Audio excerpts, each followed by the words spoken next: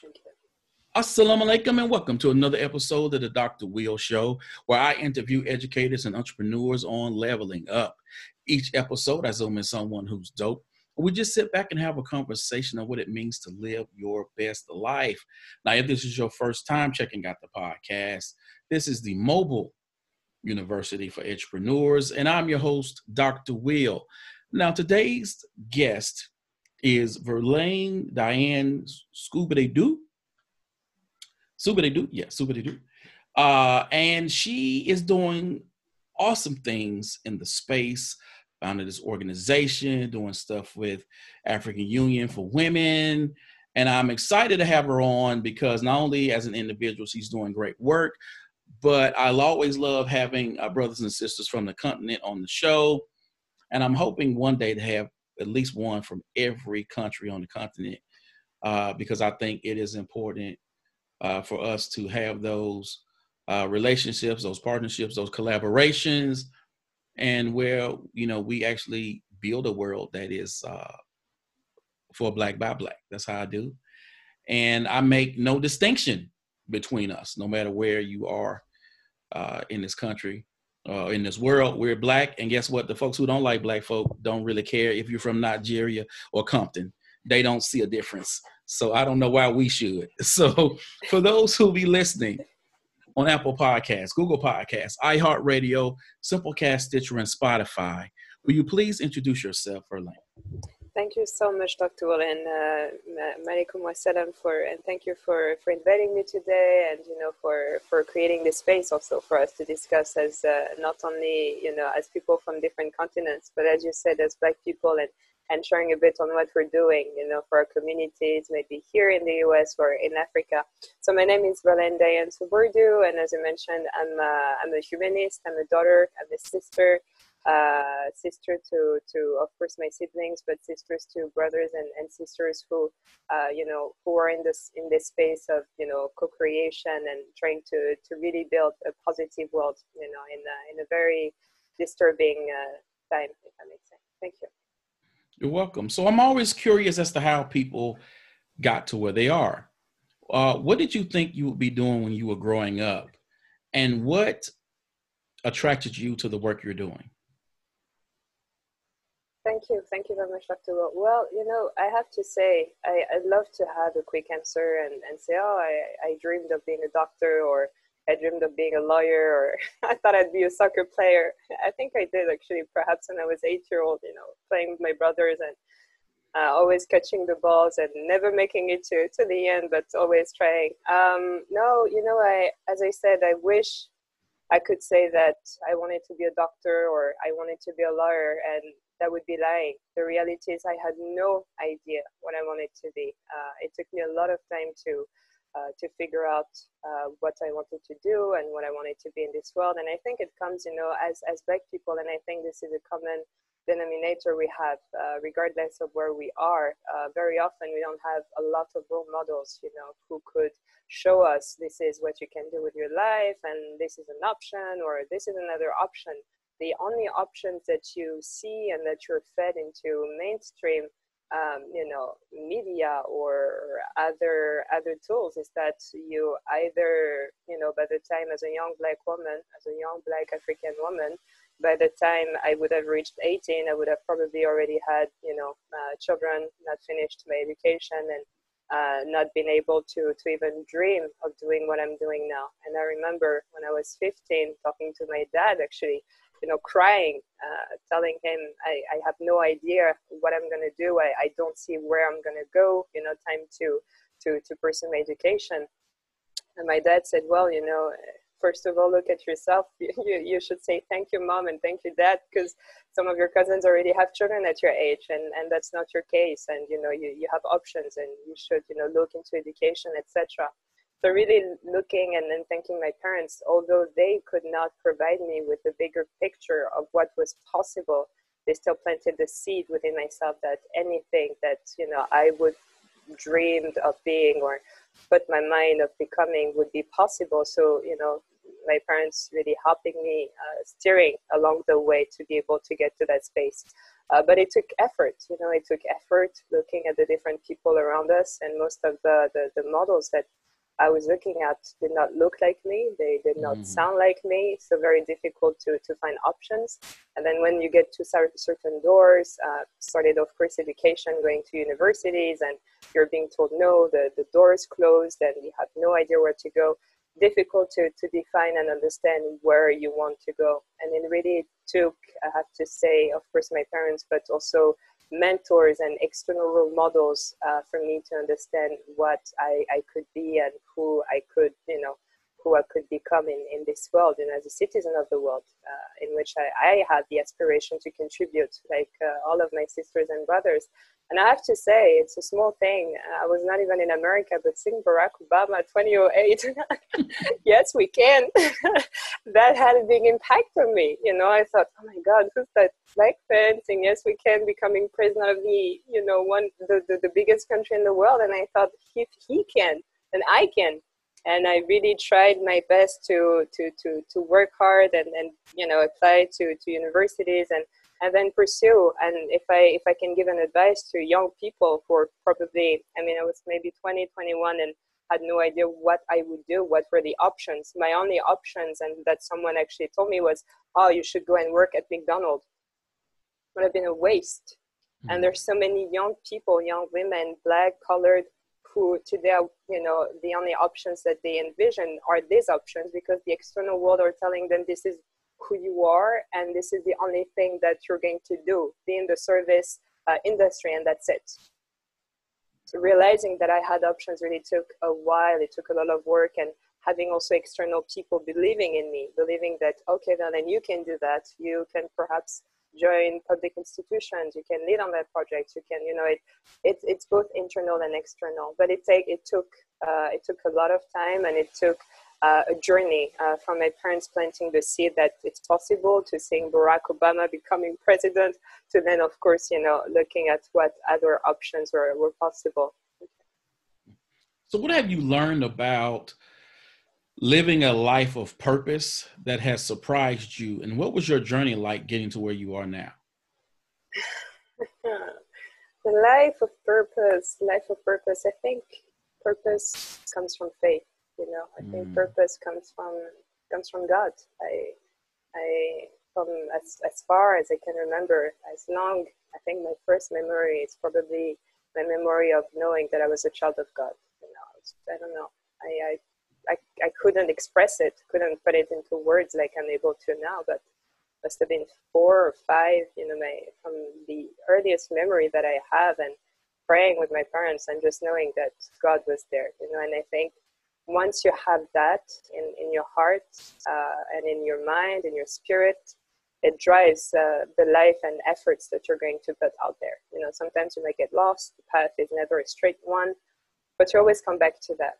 And I think living a life of purpose, has really taught me that it can be difficult. It can be difficult. I think this was what I've realized, as I mentioned, when you don't have a map, you're thrown out there in a world that is not even created for you to be there. And you have no map, you're lost in the middle of that world, but you have faith. And I think this faith drives the purpose. For instance, my purpose, what I consider to be my purpose, is to redefine the world around me, because I've suffered from having walls erected all around me from, the moment I could even think about it. And making sure that as I steer and go and move forward through life, that I'm able to remove as many walls as possible, not because, I want to remove the walls for myself. Of course, it's important, but because I understand that even if me removing one wall can help one other person not having to suffer, because it's a form of suffering, then it's okay. Then, I've achieved what I wanted to do, even if it's one person. So that's really where I'm coming from. And I think, understanding that there are going to be challenges in living this life of purpose, but understanding that purpose comes from faith. Yeah.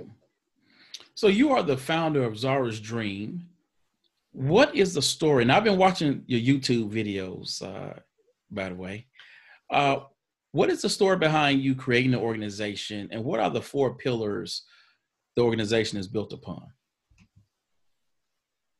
Thank you so much. Well, Zara's dream is really, as I said, thank you. And thank you so much, my brother, for even sharing that you watched the YouTube videos. It makes me happy to know that, they've reached someone. No, I think Zara's dream is really a universal dream. It's a shared dream that we have as young women. It's not only my dream to because Zara's dream is built on several values, including love, generosity, purpose, as you mentioned, but also on core 4 pillars. Opportunity. As I said, it took me a lot of time to understand the power within myself, and that I did not have to be a sandwich seller at McDonald's, that I could be, an international civil servant or anything else. So opportunity, making sure that we allow young women, whoever they are and wherever they are, but I have a strong focus on young women rising from poverty and vulnerability, very difficult backgrounds, providing all the tools so they can understand that opportunities are out there, that they can be the next Bill Gates. There's no reason why a young woman in Kenya cannot be the next Bill Gates. There's no reason why a young woman from Harlem or the Bronx cannot be, the next Jack Dorsey of Twitter, So, and actually we need to make sure that we have more women out there, but really creating the space of opportunity. Then, of course, the role model. I spoke about it, the importance of having someone who can show you that, yeah, it's possible to do it. It's not going to be easy. You're going to get maybe a lot of slaps, a lot of bad winds that you have to walk against.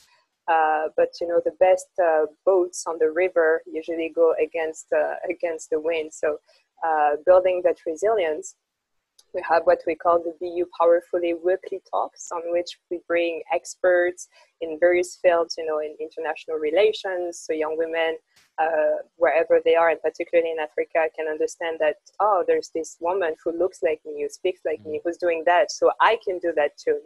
She can show me the way, she can give me some of the tools, and I can be that person, or even, a better version of myself through the same path. We had one of the View Powerfully talk, which I think was one of the most impactful one, beyond the ones we have on trauma healing, etc. But in terms of defining your life, which was on private equity. As Black people, and particularly women, we don't talk about private equity and wealth. You're told to live from paycheck to paycheck and the struggle and the surviving and trying to thrive. But realizing that there's a whole world out there in which you can build wealth, and it's not nasty to say that. It's even important. And I'm an avid reader and avid history reader. I read a lot about, for instance, the Reconstruction process in the 19th century in the U.S. and how African Americans fought to not only have political power but economic power. Economic power is key, so understanding that financial independence is part of your journey is also very important. And the third pillar is, of course, the fourth pillar is the power jacket. I wanted to make sure that young women who connect have access to professional clothes, because our stream is really focused on personal and professional development. And starting my own journey, it was very difficult, and I remember people saying, oh, what are your designer clothes, etc. I'm like, designer clothes. I can't even get myself a Zara's pair of pants. How am I going to buy a pair of designer clothes? I don't have the money to buy that. So remembering my own struggle to even get, for instance, a suit to go for an interview or anything, I wanted to make sure that one of the pillars was this, inter-solidarity among women. I have jackets and pants I'm not wearing that are brand new that could help another young woman who needs it to go for an interview and perhaps her first job, so building on this solidarity and making sure that we understand that we're all part of the big picture and that, we have invisible links and that, solidarity is key. Yeah. Awesome. And the whole idea of economic power, I love that. I preach that here and definitely abroad. And I will tell those African countries, kick France out and don't give them another dime. They've gotten enough money throughout the centuries. They don't need any more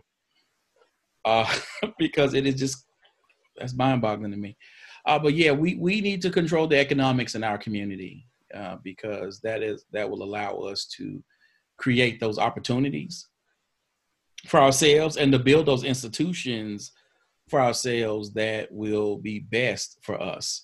You know, when I hear of people in Africa having to pay to go to school, right? Where in the US, public education it's kind of free. We do pay taxes, so they take money out of our checks.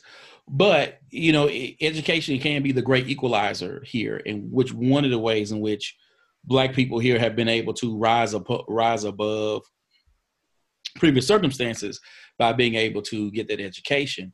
And so, you know, us being able to control those dollars to reinvest in our communities, I think is really key. Yeah, absolutely. No, financial independence and economic empowerment is the answer. It's the key.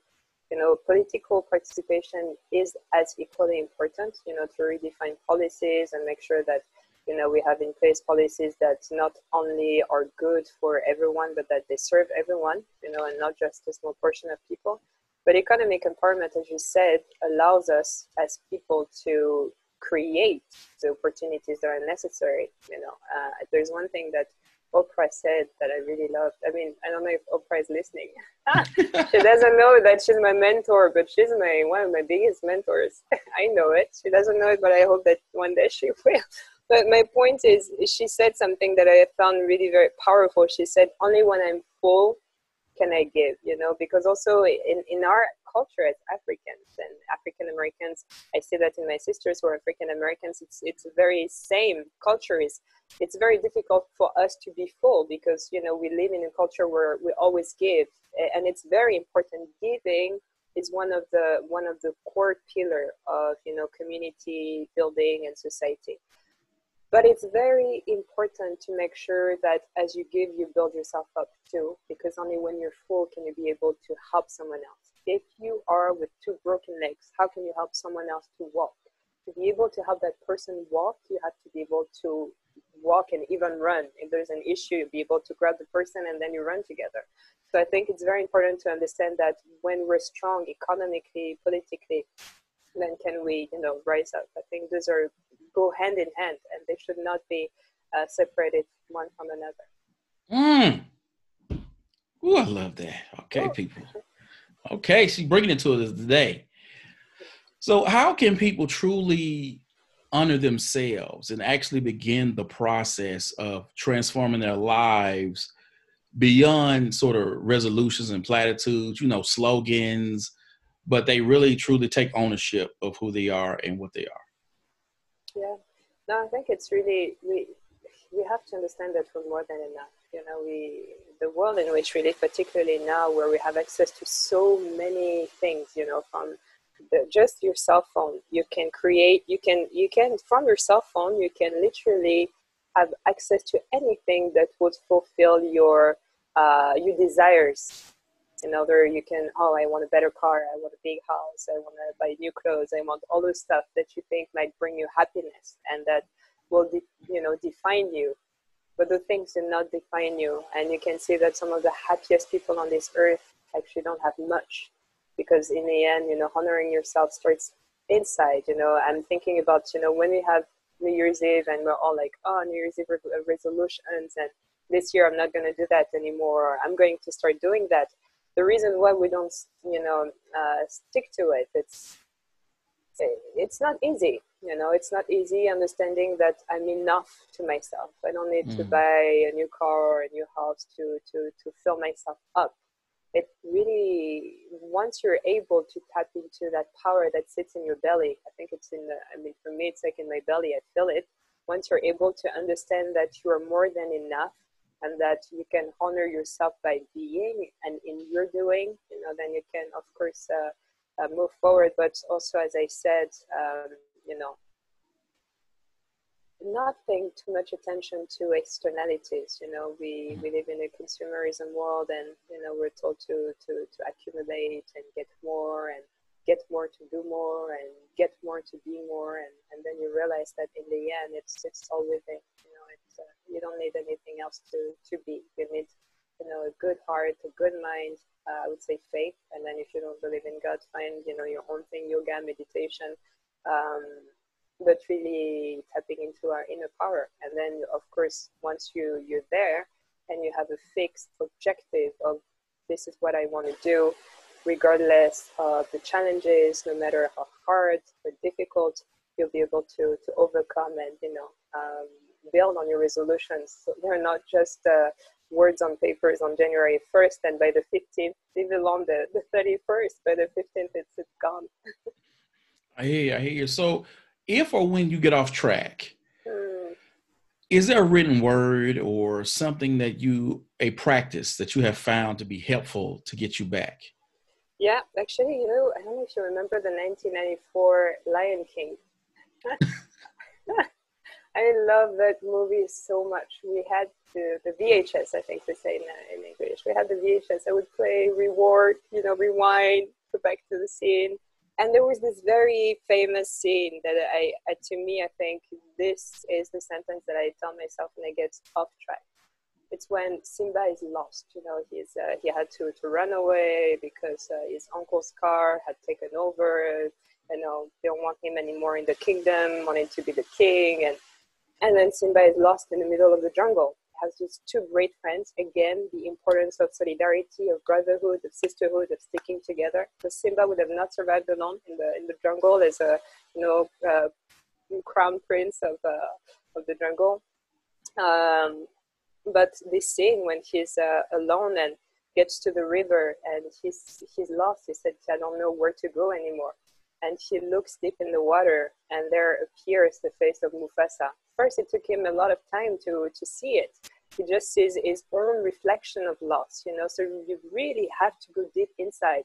And then he sees his father's face, Mufasa, who comes and who says, remember who you are, and first, of course, he chastises him. He says, oh, you forgot me. And Simba saying, no, I did not. And he says, yes, you forgot me because you forgot who you are. So remember who you are. So that's what drives me every time. Sometimes it's easy to get lost, particularly when you come from very far. I come from I don't even want to say humble beginnings. I come from a very difficult background, and when you reach a certain point, you might think, okay, I made it and I'm happy and etc.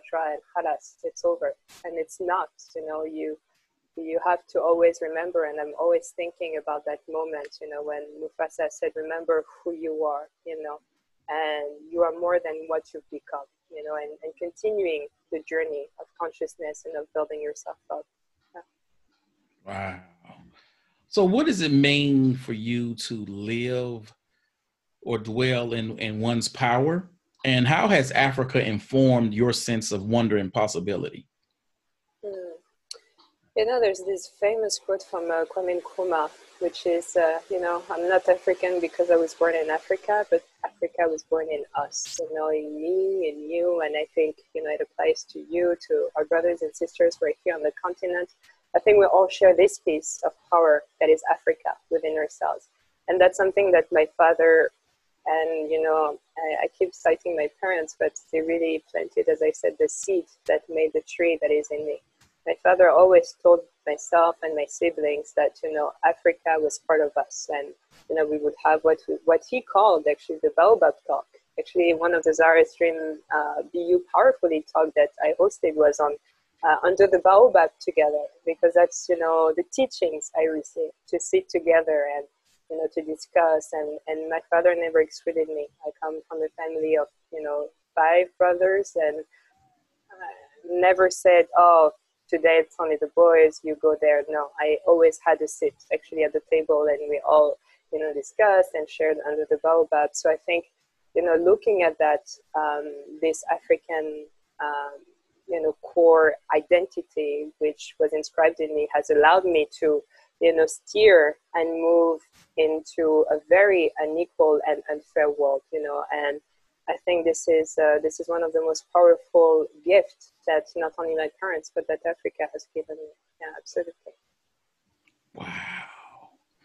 For those who, and I want to throw this out there, for those who are listening to this podcast and they've never been to Africa, and they don't know anything beyond the sort of the stereotypes they see in the media. Tell them what makes Africa so special.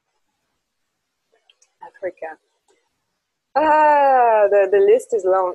The list is long, but I think for me personally, and I hope that our brothers and sisters who will, go home, I hope one day and have the ability to dwell into what Africa is, from her people, from the culture, from the everything that makes her who she is.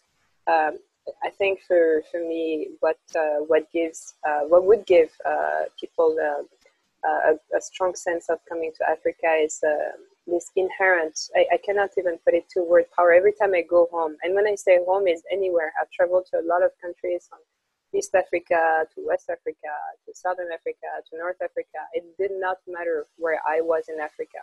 Every time the plane would land and I would, the doors open, the air, I would feel that I'm home. And my heart would just be, settling down. And once my feet touch the ground, I know this is home. So every time I meet brothers or sisters from the country I've already been, where my feet have touched the soil and the ground, I always say my feet have touched the ground, so I'm your sister. So there's no separation or difference. So I think this is really this unity of being. I don't want to give the false sense that Africa is just one country, which is not. We all have, as I said, my parents are from Congo and Mauritius, very different. But still, when you come, there's a sense of belonging, that I've never felt anywhere else but going home on the continent.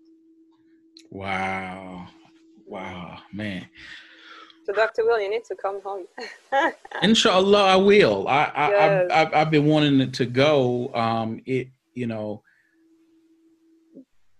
It's for me. Of course, I see the media, and I have a subscription to Demand Africa.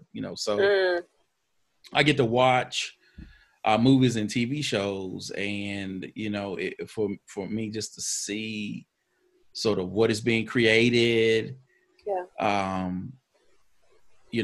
want to go and see and experience myself. Like, I'm from Mississippi, so I only knew 2 Africans. Okay. Growing up, that's it. Who were they? It's interesting. Were they students? Yes, we were in high school together. Okay, their parents were from Nigeria, and we went to high school together, and that was it. It's only Africans that I knew, because this is this is Mississippi. Maybe more Africans have moved in since then, but it wasn't the location that Africans moved to. Which once I moved to Boston, and I felt that cold. It kind of hit me like, okay, why were Africans moving to New York and Boston, and they weren't moving to Mississippi, where the weather would be more comfortable to them? Because when I got to Boston, I was like, oh my goodness, what is up with this cold? Cold, the cold got me. But yeah, I didn't see them. I didn't grow up with them, and it was just a different sort of, there was a disconnect. And, as I got older and I started to read more and became sort of more enamored, by who I am and Black folk, and started to kind of to look beyond, I was like, we're one, and I don't see a difference, even though I know some people try to do that. But even the author, and I know I'm probably gonna mess up her name again because I got my Mississippi tongue, but Chimamanda, yes, she said that when she had an experience that sort of changed her life, because she was walking down the street, and a Black man from America was like, "What up, sister?" And she was like, "Sister, I'm not your sister," because to her, they weren't the same people. And once she started to learn the history Yeah. Of the Atlantic slave trade, really, in terms of the experiences that we've had in America, and Jim Crow and the Civil Rights movement, she's had that she understood and had a greater appreciation of the family ties between us. Yeah. And so I think, well, I know that is what is missing between us over here and us over there, is that the family ties have been broken and we need to rebuild them. Yeah. Yeah. No, absolutely. Absolutely. And you know, I think we need to appreciate. We need to really appreciate the sacrifice, you know, that our ancestors, and I'm very intentional when I say our ancestors, you know, who were here, you know, in this country. And now you said that you're from Mississippi, it hits even harder, you know, when we know the story of Black people in Mississippi and in the South. You know, and as I said, I'm a student of history, so I eat all the books I can about, you know, the conditions of African Americans in this country. And, you know, we need to honor the struggle that they've been through, you know, and to still have kept the dignity, the human dignity and the strength and the resilience, despite a system that, you know, tried to and did not succeed. The proof is today we have the descendant of African Americans who are, you know, still going strong and powerful, you know, advocating and raising their voices. For instance, the Black Lives Matter movement for the condition of African Americans, not only in this country but and Africans in the world. I think, as you said, you know, we need to honor their struggle and their story, because this is a shared story. You know, I mentioned my father is from Congo. There were millions of slaves taken. I'm sure that I have cousins somewhere in this country, and I want to appreciate that, because as we said earlier at the very beginning, understanding that we have invisible links linking us, you know, throughout not only the world but also history.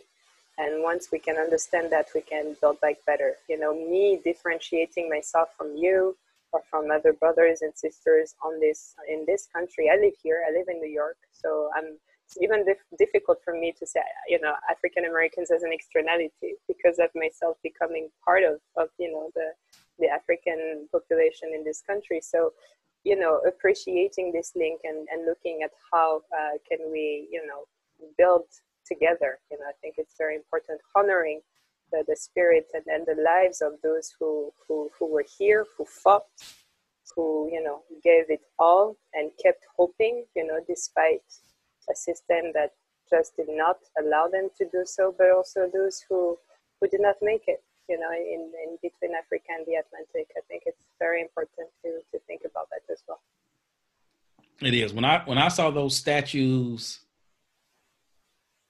in the ocean, I was like, yeah. I was like, wow. I was like, whoever did that, I was like, wow. Yeah. Wow.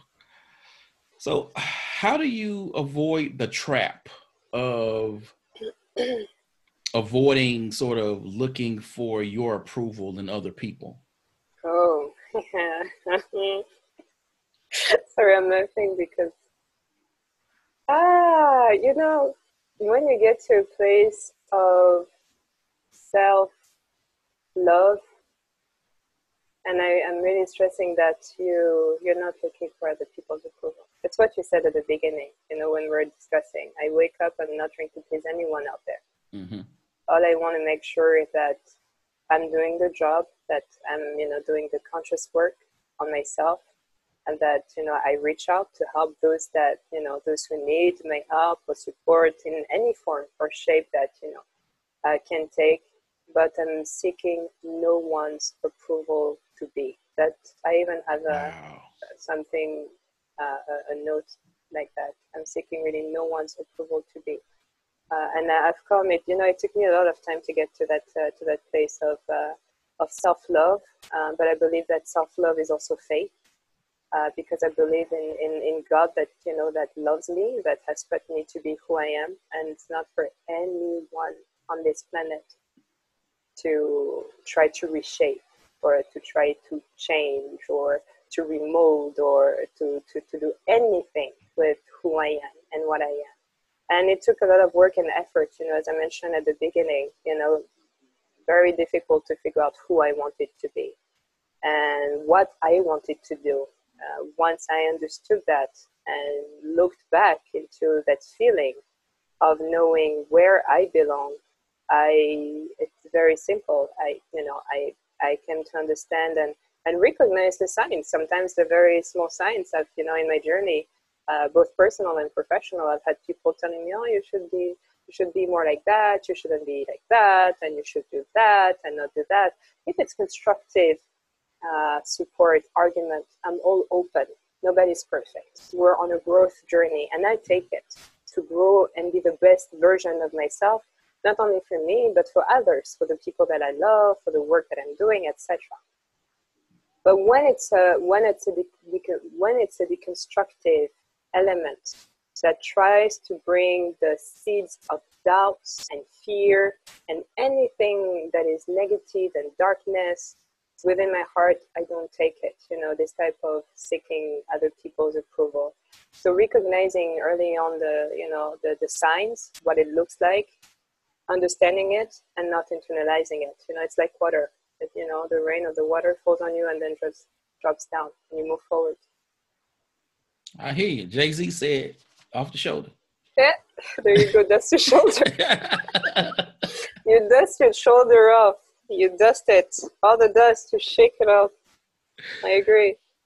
That's all right. That's all right. I've had some fun. Thanks. We're over? No. Well, we have one more question. I'm joking, you see. but it's been a good conversation. No, it was a great conversation. Great conversation. So before we go, what is your call to action for those folks who they're looking to take the next step in their lives or their career, but they aren't moving because they're overthinking everything? Yeah.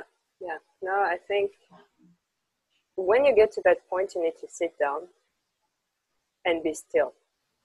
Because what happens is sometimes when, you want to do things and you have aspirations, you get a gazillion things happening in your brain.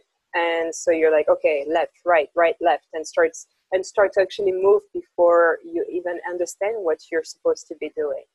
So I think the greatest advice that I could give now in that context is be still. Sit down for a second.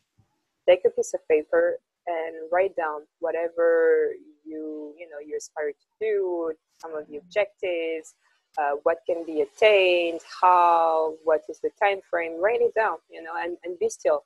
And, leave that paper even for a week, a month. If you need to, you don't have to come back to it immediately. Let the seed of what that is grow, get into the soil and then take root and then come out, So I think it's really stay still, try to understand and capture what you want to do. And once you have that down, commit. We need to commit to ourselves. And again, commitment is one of the greatest way to honor yourself. A commitment to you, a commitment to your dream, a commitment to whatever objective you have, given that it's, positive objective for yourself. You don't want to go around and destroy people. As long as it's something that is a seed of positivity, commit to that. And make sure that, you hold yourself accountable, share your dream with not necessarily everyone. Some people will try to shoot your dreams down, but, with people of confidence, people that you trust and, saying this is what I want to do, and make sure that those people check on you. I have some of my sisters, I have reminders of my phone, and I say, a week from now, text her, I say, oh, did you do that? Did you write down? Because, you have to come from a place of compassion. So creating this circle around yourself, having, being still, writing it down, having a circle of trust, and then, understanding that you're not your circumstances, that anything that is around you is for the moment, and this shall pass. I think those are really some of the advice that, if I may give, those would be. Awesome. Thank you, Verlaine, for coming on the show. Thank you, Dr. Will. That was really great. I hope we get the occasion to discuss more on, African Americans and African from the continent's partnership and brotherhood, sisterhood. I'd like that. That's really great. Awesome. Just let me know when. Now, People, you know how I do this. This podcast episode will be on Apple Podcasts, Google Podcasts, iHeartRadio, Simplecast, and Stitcher. I need you to subscribe and follow and share. I like the stars, but if you will, give me a rating, because not only am I trying to be found, but I am trying to get Oprah on the show. And I want her to know, hey, that's how we do it. Hey, hey, hey, hey, hey, hey, you don't have to be there. Yeah, I'm trying to get her. The door. I'm try to get her. Hey, we do this. I'm trying to get her on. So I want her to know that I'm doing big things around here. Again, I'd like to thank my guest, Verlaine-Diane Soobroydoo, for coming on and dropping so many gems. And again, I'd like to thank you again for checking out another episode of the Dr. Will Show, the Mobile University for Entrepreneurs. As always, people, invest in you. EDU. Peace.